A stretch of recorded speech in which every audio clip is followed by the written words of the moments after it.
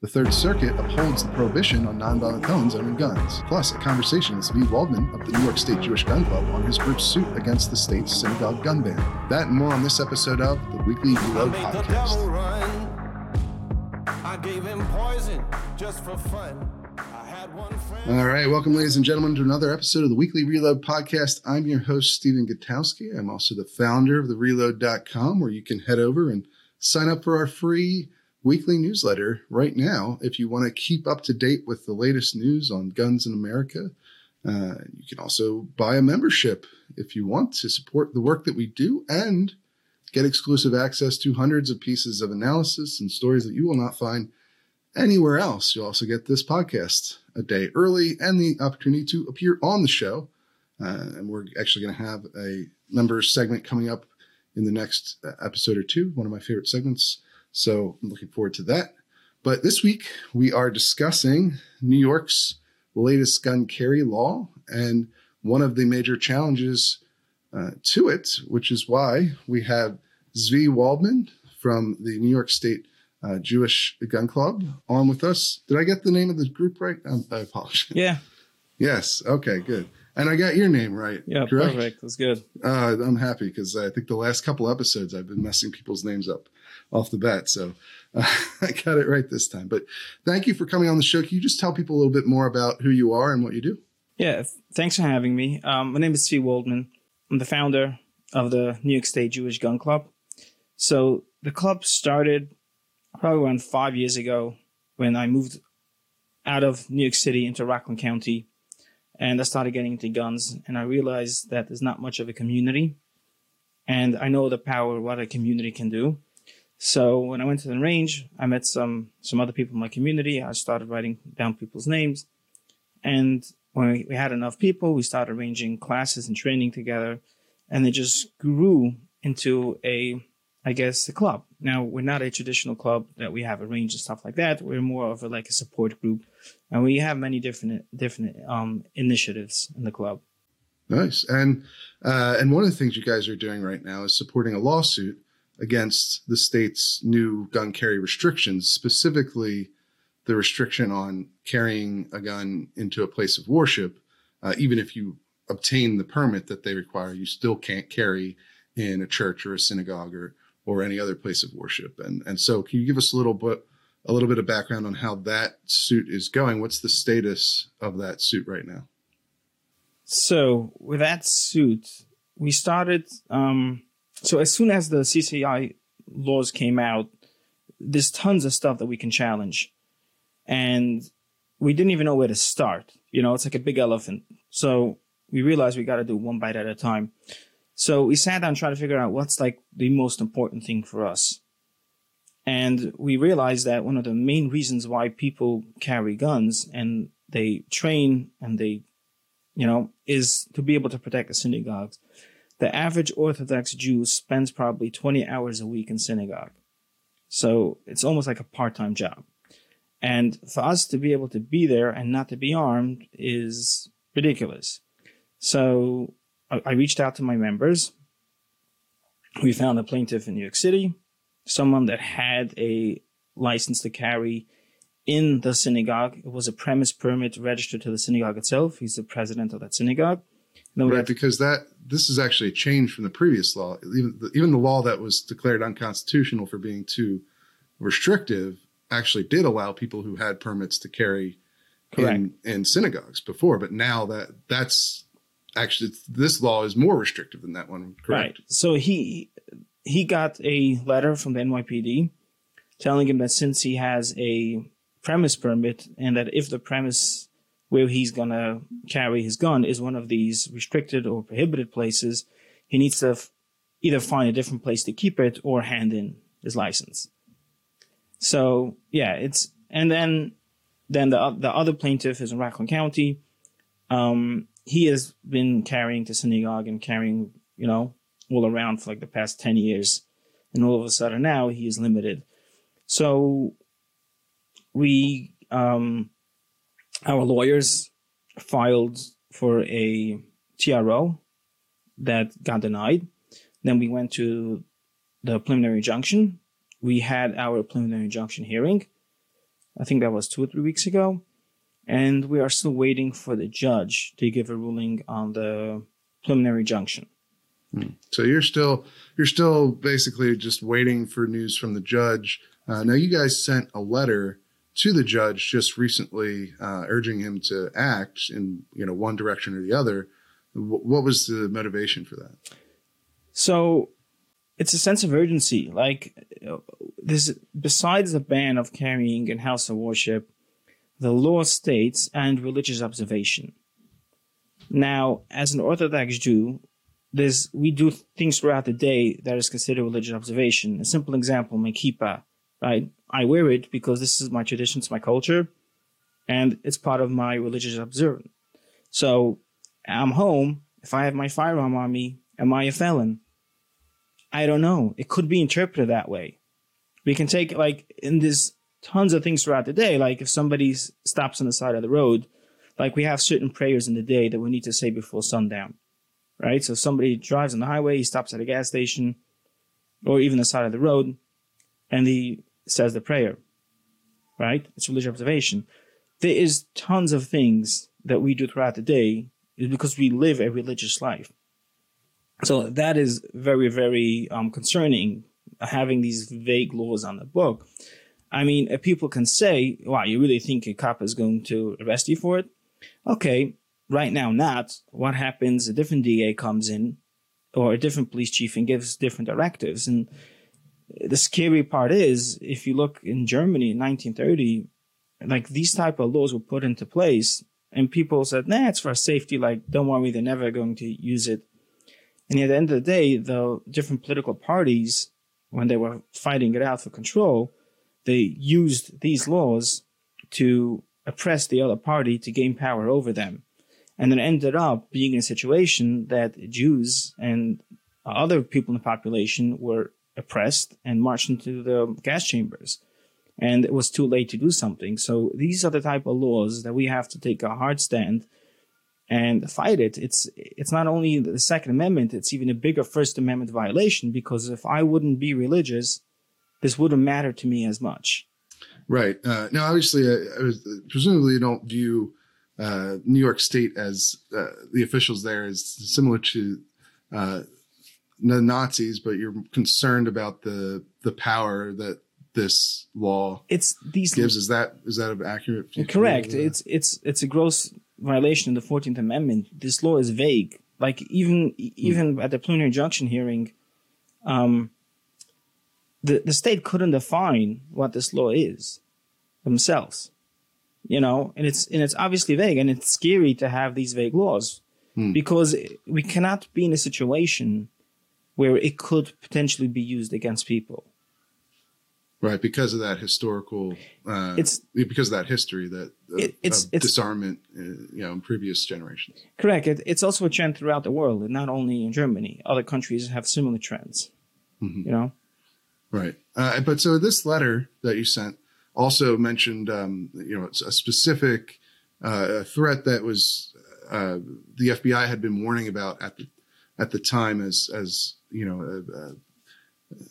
example of the kinds of unique challenges that the Jewish population faces, right? Correct. Yeah. So basically what happened was there's a different case, I think, in the Western District with a very similar case for a pastor and a reverend. I think it's the Western District. I think it's the Hardaway case. Yes. I'm not sure exact. Yeah. Right. So they got their preliminary injunction granted. And at the same time, I think the same day, the FBI in Newark, their Newark office gave out like a bulletin to a specific threat to synagogues. Now, I live in Muncie, New York. I think it was 2 or 3 years ago on Hanukkah, there was a machete attack in a rabbi's house while they were celebrating the Hanukkah. And that individual came from Newark, from New Jersey, crossed over into Muncie, and our local police department gave out a bulletin on Twitter and Facebook as well that we should all heighten our security posture. So that put us even further in a bind. And, my phone kept on ringing, said, Sweet, what should we do? Can we carry? Shouldn't we? So our lawyers decided to do what they have to do. I mean, they represent us, and they couldn't give us an answer in what we should do. So they just sent a letter to the judge asking him to give an answer. Right. But he hasn't actually acted since you guys sent that letter. Not yet. It's very frustrating. Yeah. Yeah. I mean, because didn't the NYPD issued a warning to the entire Jewish population in New York about these security threats and how they need to, be reticent about the threats and be able to potentially defend themselves. But at the same time, it's a crime to carry, even if you're licensed, even if you've gone through the process of showing that you're a law-abiding citizen. It's still a crime to carry in a place of worship, which is obviously a specific target for anti-Semitic violence. Correct? Like yeah. I mean, that's not. Obviously, I'm not Jewish, but I read the news, and it's 100%. It's pretty clear where these threats are directed. And not only that, this law also, if you are an individual and you're even an armed guard, meaning you got the New York State license and the training and the certificate to be an armed guard, you are not allowed to be hired by the synagogue independently. So They have to do it through a company. Now, if you do it through a company, the costs go up for the synagogue, right? So a lot of people in my community, the synagogue wanted a structured system. They didn't want just people to randomly carry. They wanted to have some type of training. So they said, okay, if you want to train, let's get 5-6 people. We'll put you through the armed guard program, and you'll get the licenses. And then the synagogue will hire you independently for like very, very cheap. Some even volunteer, but there's some type of structure in this, and they can get insurance. They were able to get insurance through their policy from the house of worship, from the building, and it worked out. But under this new law, they can't even hire independent security contractors, meaning independently. You can hire a company, but it can cost $1,500 just for the Shabbat, just for the weekend services. And not all synagogues are able to afford, because on the Sabbath, we're not allowed to drive or use any electronics. So we have like these little synagogues all around the neighborhood with like 20, 30 people that are with walking distances of people's houses. And these synagogues usually run on a shoestring budget. So it's not even so they didn't even have the ability to hire like a full-fledged security company, to send them people. In terms of a threat to the community, yes, I mean, anti-Semitism is on the rise. On top of them, like, crime is on the rise. Mm-hmm. And, all the noise from social media, from the celebrities that are busy bashing, it doesn't help. It just convolutes and confuses the situation. And also like the cancel culture, like the minute somebody comes out and says something against everybody, everybody gets all wild up and they get canceled. It doesn't help the situation either. It just makes more noise. It just, motivates more people to do stuff on both sides. It's not good. So yeah, and on top of that, we're in a situation where the Supreme Court gave a very clear ruling, and like New York State, out of spite, decided to go against it.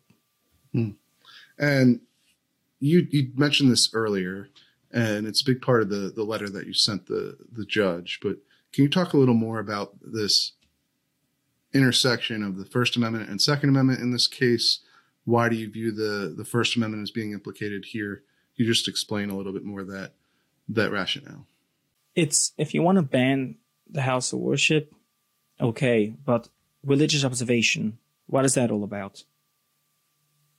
Like when I was talking to the lawyers, I was like, nah, it must be a mistake. Like, they weren't thinking. And they were telling me, look, this law was put out within 12 hours of the Bruin decision, meaning they had this law ready to go. Obviously, it was worked on for a while. If they wouldn't have a specific reason for it, it wouldn't be there. Understand? And when I spoke to legislators who were there, who voted against it, and they asked me, like, how could such a thing pass? Like, this is, it's so blatantly unconstitutional on so many levels. And they were like, look, this is what happens when you have a supermajority and every single part of the process is controlled by them. So they have the ability to shove these type of laws down your throat. And again, they use emergency orders.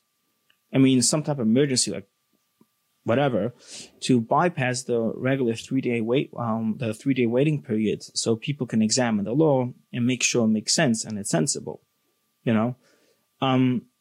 So again, the First Amendment portion of this, it is disturbing because, like a simple thing, like a shiva house, right? When somebody passes away, for 6 days you sit in your house and people come to visit and talk.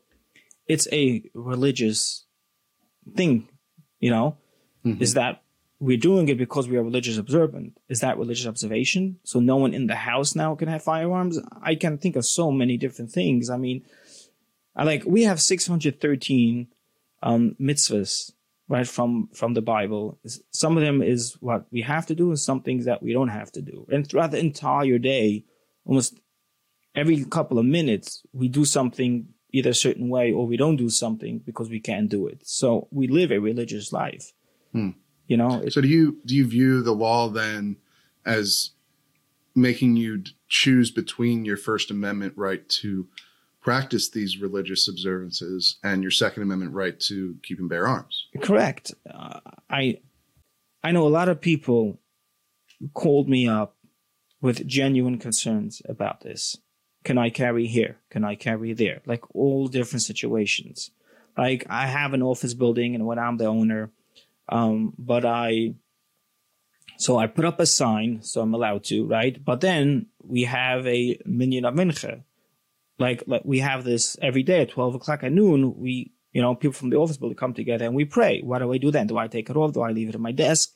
And like all these like weird situations that people find themselves in, it's concerning to people. And some people tell me like ever since then, like I don't carry my gun because I don't know.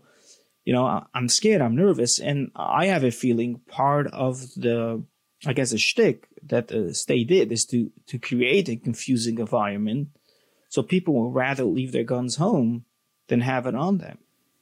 And for a community that is being targeted and there's specific threats against them, it's very disturbing. Yeah. I can't imagine, especially with the atmosphere, as you mentioned right now, with a lot of celebrities making anti-Semitic remarks or or pushing anti-Semitic viewpoints. I imagine the tension, the threat level is higher now than it has been in previous years. And but I want to talk briefly here about some of the other cases, right? There are 3 cases against this provision of this law that are active right now in New York in the federal system. You mentioned the case in the Western District, your case is in the Southern District. There's also a case in the Northern District that's more broadly going after the entire law that just actually had their own preliminary injunction issued that blocked most of the provisions, but it also did block the places of worship restrictions, or at least it blocked them, saying that you can't impose that without exceptions, allowing certain people to carry guns if the place of worship approves of them. And so I guess one of the big questions I think people will have is you've got 2 cases now outside of your case in the same state about the same law that have found this provision to be unconstitutional. Why is it still in force in New York City where you and nearby where you guys are? So at the preliminary injunction hearing, the state basically stated that they do not look at the ruling from the Northern District, the Antioch case, or the other case, as applicable to the Southern District. They came up with some cockamamie reason. The judges were like scratching their head like this. It's never heard of such a thing, but this is what they claim.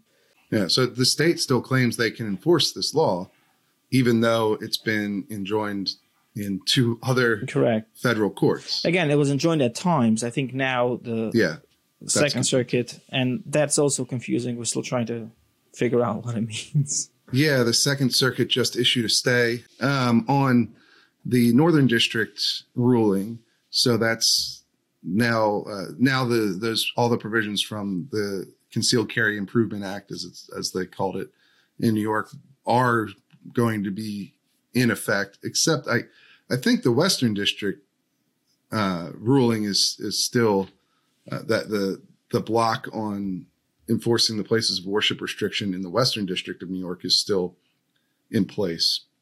I don't believe that's been stayed yet. So we'll have to. It does definitely create a very confusing situation, I think, if you're a New Yorker looking at all these suits and you're getting rulings against these provisions, but they only are in place in certain areas of the state, and only in the case of the Northern District lawsuit, only for a couple of days was it blocked, and now it's back in force. And in the Southern District, it's never been blocked. The judge is sort of perhaps dragging his feet a bit on your case. So yeah, I mean, is that a pretty accurate description of what's going on there? I mean, I think for people in New York and the rest of the country, it's fairly confusing. Yep. I think the state achieved what they wanted to achieve, create confusion.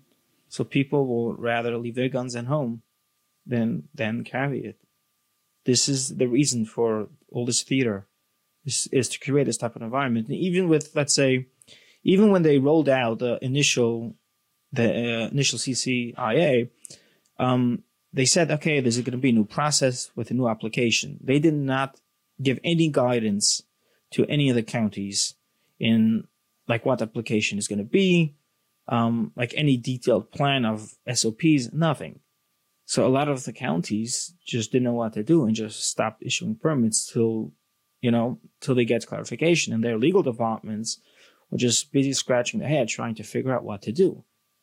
So I believe that from speaking to people at different levels of government and seeing how this went down, I think one way we can stop such a laws in the future is to create some type of law or something where if government is going to implement a law, obviously this is the 14th Amendment, it can be vague, but it needs to be sensible. And if you do pass laws that are not sensible and you don't wait the proper 3-day periods, there should be, the people responsible for it should be personally reliable for these type of things.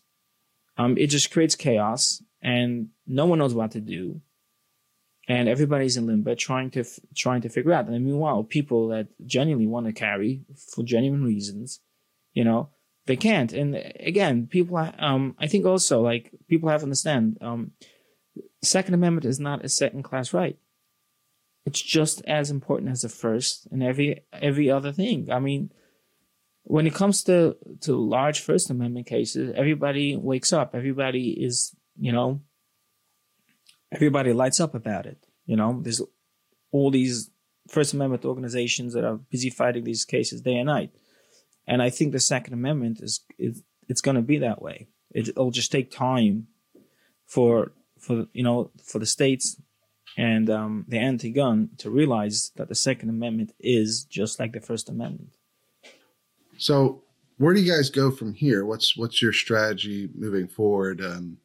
If you don't get a favorable ruling from this judge at the district level, which honestly seems like you're not going to, he denied your TRO, and now he's sort of slow walking the preliminary injunction phase of this. But if he rules against you, what's your next step? Appeal it. Take it to the next level. I mean, and how far are you willing to go with it? All the way, as far as we need to. All the way up to the Supreme Court. If that's what it takes, yeah. That makes sense. And so, I just want to talk a little bit as well about your group. We've had a number of groups on the podcast in the past that represent, different minority groups in the United States who are gun owners. We've had, the National African American Gun Association, the Asian American Pacific Islander gun owners, and all sorts of different viewpoints. It seems like gun ownership in America has become more diversified over the past couple of decades, and especially over the past couple of years. Is that something that you've noticed as well with your group? Definitely. It is an upwards trend for many reasons. The pandemic, there was a spike all over the country, and obviously in the Jewish community as well. And then the violence, the anti-Semitism. At least my personal journey, to gun ownership. Obviously, I always had an interest in self-defense. But when I think it was the Pittsburgh shooting happened, that was a big wake-up call. And that's when I started organizing training. And I started getting involved with some Second Amendment organizations to try to do litigation and helping them out. And then we had the Muncie attack that, within my town. That was another huge wake-up call. And I think a week later, we had the terrible shootout, what happened in, I think it's Jersey City, with a kosher supermarket. Yeah. That was horrific. And then we had a Poway shooting in California. And then just a string of others, and then again, at the same time, we also had shootings in churches, Texas, there's, tons of them. So it is an upward trend, but the Jewish community is more reserved when it comes to gun ownership. They're very afraid of how it will be perceived. They don't want to come across as aggressive people, have an aggressive posture. It's more like a passive. We'll do what we have to do to protect ourselves. It's not in your face, Our families are larger families. I think the average of Orthodox household, I think is six children, something like that. So a lot of people are concerned with guns and children around the house. Sure. A lot of people don't even want their kids to know about it because they don't want them to go to school and because they don't know how other people feel about it. There's a different aspect in the community why guns is a little bit quieter is because the fact is that a lot of our grandparents went through the Holocaust, and the gun was the thing that, chased them into the cattle carts and into the gas chambers. So we never wanted to bring up guns around our grandparents. I remember having this conversation with my grandmother, and I asked her straight up, why don't we have guns now to protect ourselves? And I saw it in her face. I couldn't ask that question anymore. I saw the reaction it evoked. So we are sensitive to it, and we understand that there's a certain trauma that they went through that the guns caused it. So how do you change that perception of guns in the Jewish community? How have you gone about, alleviating those sort of concerns that you're discussing there? So I think people understanding the founding of America and the founding of the Constitution and the reasons for it, and seeing a trend how governments that do not have these type of checks and built in the system and this inherent right, how it could lead to oppression. And I think we're second, third generation Americans that people start understanding it and people start seeing it. And there's a big shift in mindset. But again, when we do it, we have to respect it and we have to understand it. So we're less in your face. We're very discreet about it. I know so many people that when I meet them in public, I don't even blink. They don't want to even acknowledge that they know me because they don't want people to know that they know me. Oh, so probably, So I have to understand that, and I have to respect that, you know. But yeah, it's a lot more people carry, a lot more people have guns in the community than people think. Because again, there's another aspect as well. We live in New York State, and we don't know what our neighbors think about it, and we don't want to offend people. You know, we just want to get along. So a lot of people just don't want to talk about it to their coworkers and the work, you know. So people are quiet about it, and I guess the downside of it is that if people are not vocal about it, then the public opinion, the public perception might look differently than what in reality it is. So when it comes to these type of challenges, when you do lawsuits and you need people to speak about it, you need that momentum. It's not always easy to get within this community because a lot of people are very, very quiet and they don't want to be vocal about it. And as far as the gun owning community goes, especially working with other gun rights groups or things like that, how have you found that relationship to be? Have people been embracing you guys? Or are you not as well connected as you'd like to be? Like, how's the experience been when interacting with gun owners from other backgrounds or from other organizations in particular? So there's certain organizations that has been great, and certain lawsuits that are out there. I was involved behind the scenes because I was very vocal about it in the beginning. I got a lot of emails from potential plaintiffs, and once we decided which district we're going to sue, I was able to help other organizations with our plaintiffs. So there's a lot of good organizations out there. I got support from others, and I'm still working connections. Meeting, and my emails are blowing up every day with different people that could connect me and want to connect me, and I just need more hours in the day.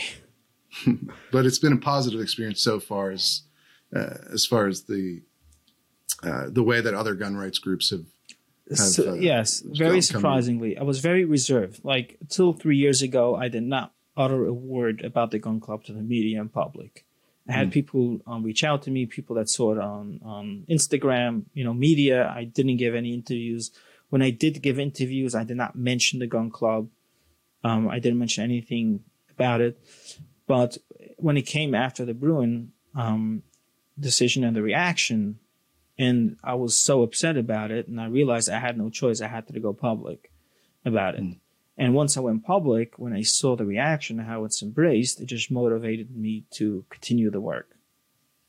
And so what's your overall vision for the gun club moving forward? How to, like, both on the legal side and on the cultural side, what are your goals? So I want to continue the advocacy work, create educational programs to educate people about the Second Amendment, organize training within the community and other communities as well, and just be a force of positive. I mean, it's, I'm getting people are reaching out to me from other communities like I would never think of, like the amount of emails I got from people in Manhattan that are concerned. And you would think of Manhattan as like, the epicenter of liberalism. You'll be surprised how many people feel differently. So I realize there's a need and people are responding positively to it. So it's just motivating me to keep on moving forward. Yeah, that's fantastic. So if people want to learn more about the club or help you with this lawsuit, what are the best ways to get in contact with you or read about what you're doing or so forth? So the website is nysjewishgunclub.com. And if people want to donate, nysjewishgunclub.com/donate, or there's a red donation button on the top right side of the website where they can help out. And we have a 501c3 that we created and we attached to it, United Jewish Gun Coalition. It's tax deductible, so people can donate over there. Wonderful. Well, we really appreciate you coming on the show and sharing your perspective and giving us an update on what's going on with that lawsuit. And we'll hope to have you back on again in the future and absolutely keep our readers informed about how your lawsuit is progressing. Thanks for having me. All right, it's time for the news update with contributing writer Jake Fogelman. Jake, how are you doing today? I'm doing all right. It's officially wintertime here in Colorado. The temperatures are in the single digits this morning, so staying warm. Nice. Yeah, it finally got cold out here in Virginia too, which I prefer. I like to have actual seasons in my year.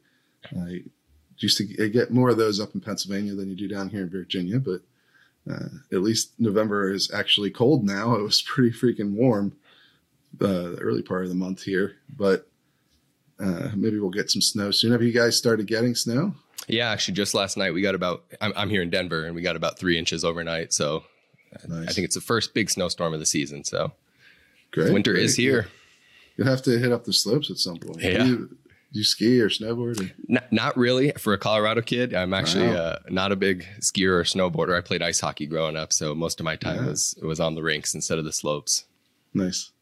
I like to snowboard, so hopefully I'll get to go this. I haven't been probably in 2 years, but I got to get some new boots too. But either way, I do like the cold. But this week we are talking about a new ruling out of the Third Circuit. This is actually the first significant appeals court ruling on a gun law after the Bruin decision from the Supreme Court. I think it's the first decision from an appeals court on gun policy at all. I can't recall anyone else making, other than some remands of other cases back down to lower courts. I don't think there's been a decision on the merits yet using the Bruin standard. But now we have one from the Third Circuit, which upheld the lifetime ban on nonviolent felons owning firearms, really all felons, but the case was specifically about a non-violent felon. He's a man who basically defrauded the government for about $2,500 for food stamps in 1995 and has been banned from owning guns ever since. He challenged that ban under the Bruin decision under Second Amendment protections. He claimed that it violates the Second Amendment. And the Third Circuit ruled that it does not, or at least a panel of the Third Circuit ruled that the law is constitutional. They did a historical analysis. And can you tell us just a little bit about what their reasoning was? Sure, yeah. So like you said, first, we've seen this a couple district court cases so far on this very question. But first appeals court decision to actually analyze the rationale behind the lifetime felon ban. And so their rationale was essentially they relied a lot on a lot of the Supreme Court dicta in both Heller and Bruin, where the justices just over and over said the Second Amendment protects law-abiding, responsible citizens, something to that nature, just multiple times throughout the decision. So essentially their rationale was a person who commits a felony, or in this case, a felony equivalent offense, because that welfare fraud offense in Pennsylvania was classified as a misdemeanor under their law, right? But it was punishable by 5 years in prison. And under the Federal Gun Control Act, they define a felony as anything punishable by more than a year in prison. So even though it was a misdemeanor for which he never served any jail time, he's classified as a felon as far as the federal law is concerned. So yeah, and so he challenged this, and they basically led their entire opinion with not the required historical tests, right, of whether the law from 1968. I mean, the prohibited persons stuff dates back to the 1930s. The gun control, federal gun control from the bill from the 1930s, but that portion dates to the 1960s. So it's obviously a modern law there. Sure. And Bruin requires looking at whether or not there's a substantially similar historical counterpart to that law from the founding era.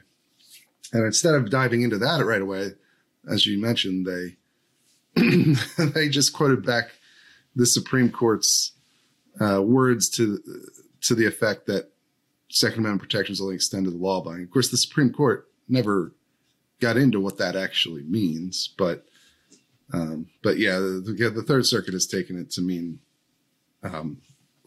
Interestingly, they have a footnote that says, it doesn't apply to lesser crimes, but felonies, all felonies, they think that makes you not law abiding. And so, but it's interesting they led with that, but they went further from there, right?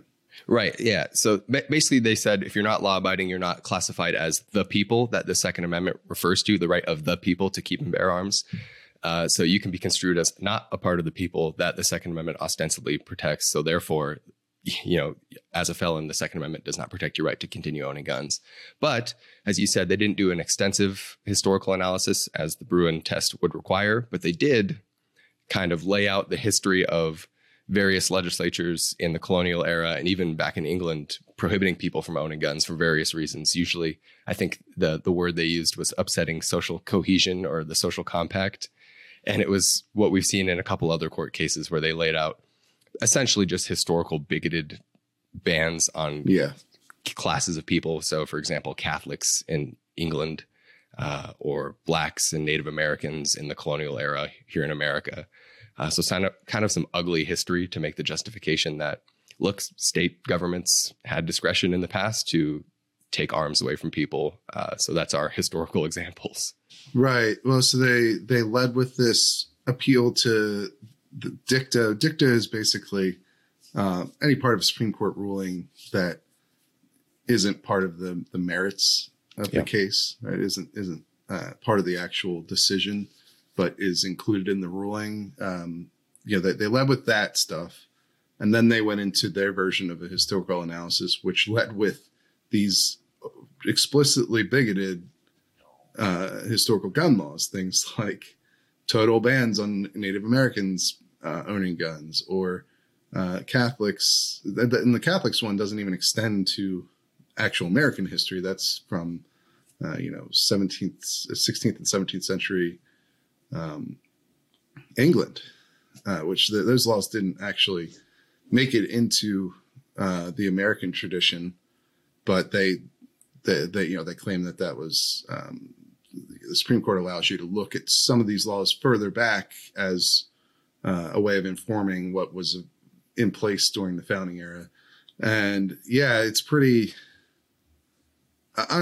gross to me that that was their main thrust for justifying the felon in possession bans. I mean, if that's what the entire law is relying on, boy, I would hope not. Right. I would hope that they could find some other reasons, and some other courts have. This idea that certain groups of people are outside, certain groups of individuals are outside of the protections of the people is not a new concept. This ruling really kind of felt a bit scattershot. They just kind of threw everything at the wall, and we're hoping it succeeds. Later on, they get into bans on gun ownership for loyalists who hadn't declared an oath of loyalty to the United States during the early founding era, and so those were actually at least American gun laws. But of course, you could remedy those by just taking an oath of loyalty. So it's a little different than the lifetime ban discussed here. But they threw that in. They threw in this argument that, well, felons in the founding era, a common punishment was the death penalty for all felonies. Of course, felonies were very different at the time. Some of them were the same, your high level violent crimes, murder and rape and so forth were felonies then, but there are way more felonies now, right? In our modern time, including this stealing $2,500 from, or committing like $2,500 of food stamp fraud is a felony now. But they argued that because death penalty was common punishment for felonies during the founding era, that, well, of course, that implies that disarming the person would be an acceptable, in the acceptable range of punishments as well. And so they kind of took this throw everything at the wall approach to the ruling, but it's really pretty gross that they led with the racist stuff, the explicitly racist stuff. Because essentially their argument is, as you noted, the founding era, they believed that certain groups of individuals were outside the protections of the people if they were perceived to be dangerous to society. But of course they're citing laws where the reason these people were deemed to be dangerous to society is because they were the wrong race or the wrong religion. Right. And so having that as your foundational historical analog for disarming people today is terrible. I say it's more than a little gross. Yeah. So, and I don't think it makes any sense either when you read, at least as far as appealing to the Supreme Court, because the Supreme Court has done the exact opposite with historical gun laws that are based in racism. They use them as examples of how the right was viewed to be very expansive, the right to keep and bear arms, and that these laws were proof that that those rights were being denied to certain groups of people. It didn't use those laws as a basis for what you could what restrictions you could put in place today. Right. In the sense that they're saying, well, blacks were viewed as dangerous by slave owners because they didn't like being enslaved. So you can disarm any group that society views as dangerous, whether or not they've committed any crimes at all. I mean, that's the other thing about it is like they're using this to justify, well, people who've committed crimes, even nonviolent crimes, can be disarmed for life. Although they do hand wave at there's supposed to be procedures for you to be able to regain your gun rights over time, but in practice, effectively those are never used. Yeah, I say it's very rare. But and they also make a weird carve out in this rationale explicitly for the Second Amendment, because there's a portion of the decision. This is interesting. There's a portion of the decision where they address the fact that, well, if you're a felon, you don't suddenly lose your First Amendment rights for life. You can still speak freely. You're not, allowed to, the government's not allowed to unreasonably search and seize your property just because you're a felon. But they explicitly said, well, our analysis is just for the Second Amendment, and it is not meant to construe an implication for any other right. And that's that. They just put that in a footnote, which is interesting. I think that's especially interesting when it comes to Supreme Court review, because it implies, the whole thing about Bruin and what Justice Thomas has railed about repeatedly over the last dozen years since Heller is that the Second Amendment is being treated as a second-class right by a lot of lower courts. And so here you have this ruling where they're just explicitly saying it provides less protections than other amendments of the Constitution. And so, that does seem like something that's almost you spit in the eye kind of thing. Right. They're like, there's some nuance there, I think, in how felonies affect your rights long term. Like the right to vote, for instance. We saw this in another federal case, the one of the cases out of Texas, where they explained, they use the same framework of people who are convicted felons being outside of the protections of the people, but had a frankly much better justification, at least for it, which is that historically, even though there aren't gun laws that were in place disarming convicted felons in the founding era, they did have laws that restricted their other rights, like the right to vote. Right. So there's certainly a little bit of nuance, but I do think that putting in explicitly that the Second Amendment just is less impactful right than the other rights in the Constitution, it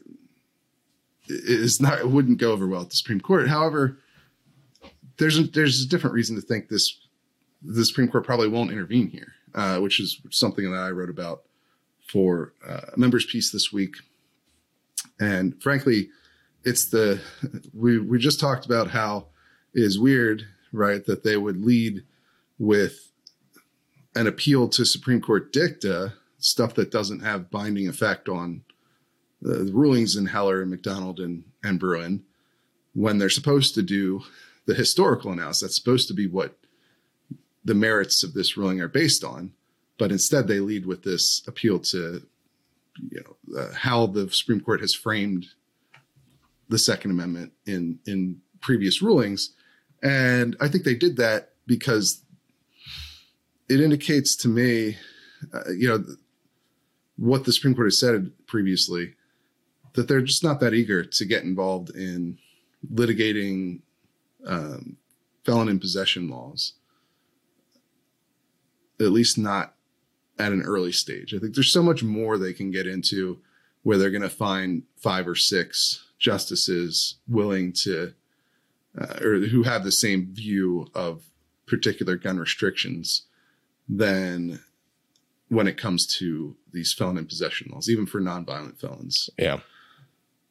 Because, the Third Circuit is certainly correct that the Supreme Court has repeatedly talked about how this only applies to law-abiding citizens or law-abiding, people. And that's while the Supreme Court ought to apply their own Bruin tests faithfully and not be affected by sort of other concerns at play, like the effect of the ruling on enforcement of gun laws in the country and so forth, that in practice, that's not how it always works, right? Like, I think it's, you might be able to, whether you can come up with a historical justification that makes sense for these felon in possession laws, especially as they apply to nonviolent felons, is, I think, an open question that's going to be debated for a while now. But I just don't see the Supreme Court actually jumping on this case. I don't think this is going to be the one that they take next. I think they're far more likely to take, an assault weapons ban case or magazine limits or permit to purchase laws, or there's so many other things. The Second Amendment litigation is really at its infancy to this point, and I just don't know that they're going to be jumping at the opportunity to take this case, at least not until a circuit split develops. And I think they'll be more active generally overall with on-gun cases, but this one in particular is probably not going to be where they go next. What do you think? I think that's exactly right. I think, to your point, the previous gun decisions where they repeatedly state that nothing in this decision is meant to construe upsetting longstanding rights to keep dangerous people from owning guns, and the Second Amendment only applies to law-abiding citizens. I think that's their way of signaling, hey, we're not looking to upset things like these very bans, like felon in possession bans. And so I just don't see the appetite being there to immediately take a case where that's at least in the air. That's a possibility where the longstanding felon bans are at least potentially being upset. I just don't see that happening. Yeah, same for like the NFA, the National Firearms Act, and machine gun regulations. Yeah. They'll probably be hard pressed to find historical analogs for those laws if you do a Bruin analysis. But that doesn't necessarily mean that the Supreme Court is going to jump at the opportunity to actually go through with any of that stuff, to be honest, as much as it might piss off gun rights advocates. I just think there is a practical aspect to all of this. And there is you look at the bump stock case that's been denied twice now, right, for Supreme Court review after Bruin. And even though you could approach that case from 2 different angles, right? The EPA ruling would seem to have implications for the bump stock ban, given how it was created through the rulemaking process, using very broad authority from a government agency, the ATF or DOJ. They could easily take that case, but they aren't necessarily going to do that. Right. And this is the thing about the Supreme Court. They get to be very selective in what they actually address. And just because a case seems like it wouldn't withstand scrutiny that the Supreme Court has laid out as required, doesn't mean that the Supreme Court's actually going to jump in and intervene. Yeah, and I just think that the practical reality here is, in this situation, they're just unlikely to do it. But we'll keep watching. Perhaps we'll be wrong. You never know. It's true. I think this new court is different. You do have someone on the court now who has directly addressed this issue, Justice Amy Coney Barrett, who, by the way, did use that same sort of a version of this bigoted gun law argument in her Cantor dissent, although she came to the opposite conclusion that the Third Circuit did, which is that nonviolent felons shouldn't be disarmed for life. And she's the only one, though, of the 9 that have written anything about nonviolent felons or felon in possession laws. So whether or not the rest of the court is as interested in taking on that issue remains to be seen. It could be. We don't know. It's still early days of this new court, really. I mean, it's only been a couple of years since the key players have been added to the lineup there. So we'll have to wait and see. And we will, of course, be covering it all over at thereload.com, where you can head over and sign up for our free newsletter that goes out every Friday morning, or buy a membership. Become a member. You get this podcast day early. You get the opportunity to appear on the podcast. We have a member scheduled real soon here to be on the show, so I'm looking forward to that. And you'll get exclusive access to hundreds of pieces of analysis that you won't find anywhere else. And you'll also be supporting the reporting that we do. And if you want to support us, but you don't have the means or ability or desire to buy a membership right now, you can also go ahead and like this episode on YouTube. You can subscribe to us on YouTube. You can give us a rating on your favorite podcasting app that you're listening to this on. Write up a review. All those things help boost our reach, and so we encourage you to do it. That is all for this week. We will try to put together an episode for next week. Obviously it's Thanksgiving, so whether we can get a guest in time will be interesting to see. But if not, we'll be back again the week after that. And that's all we've got for you. Stay tuned.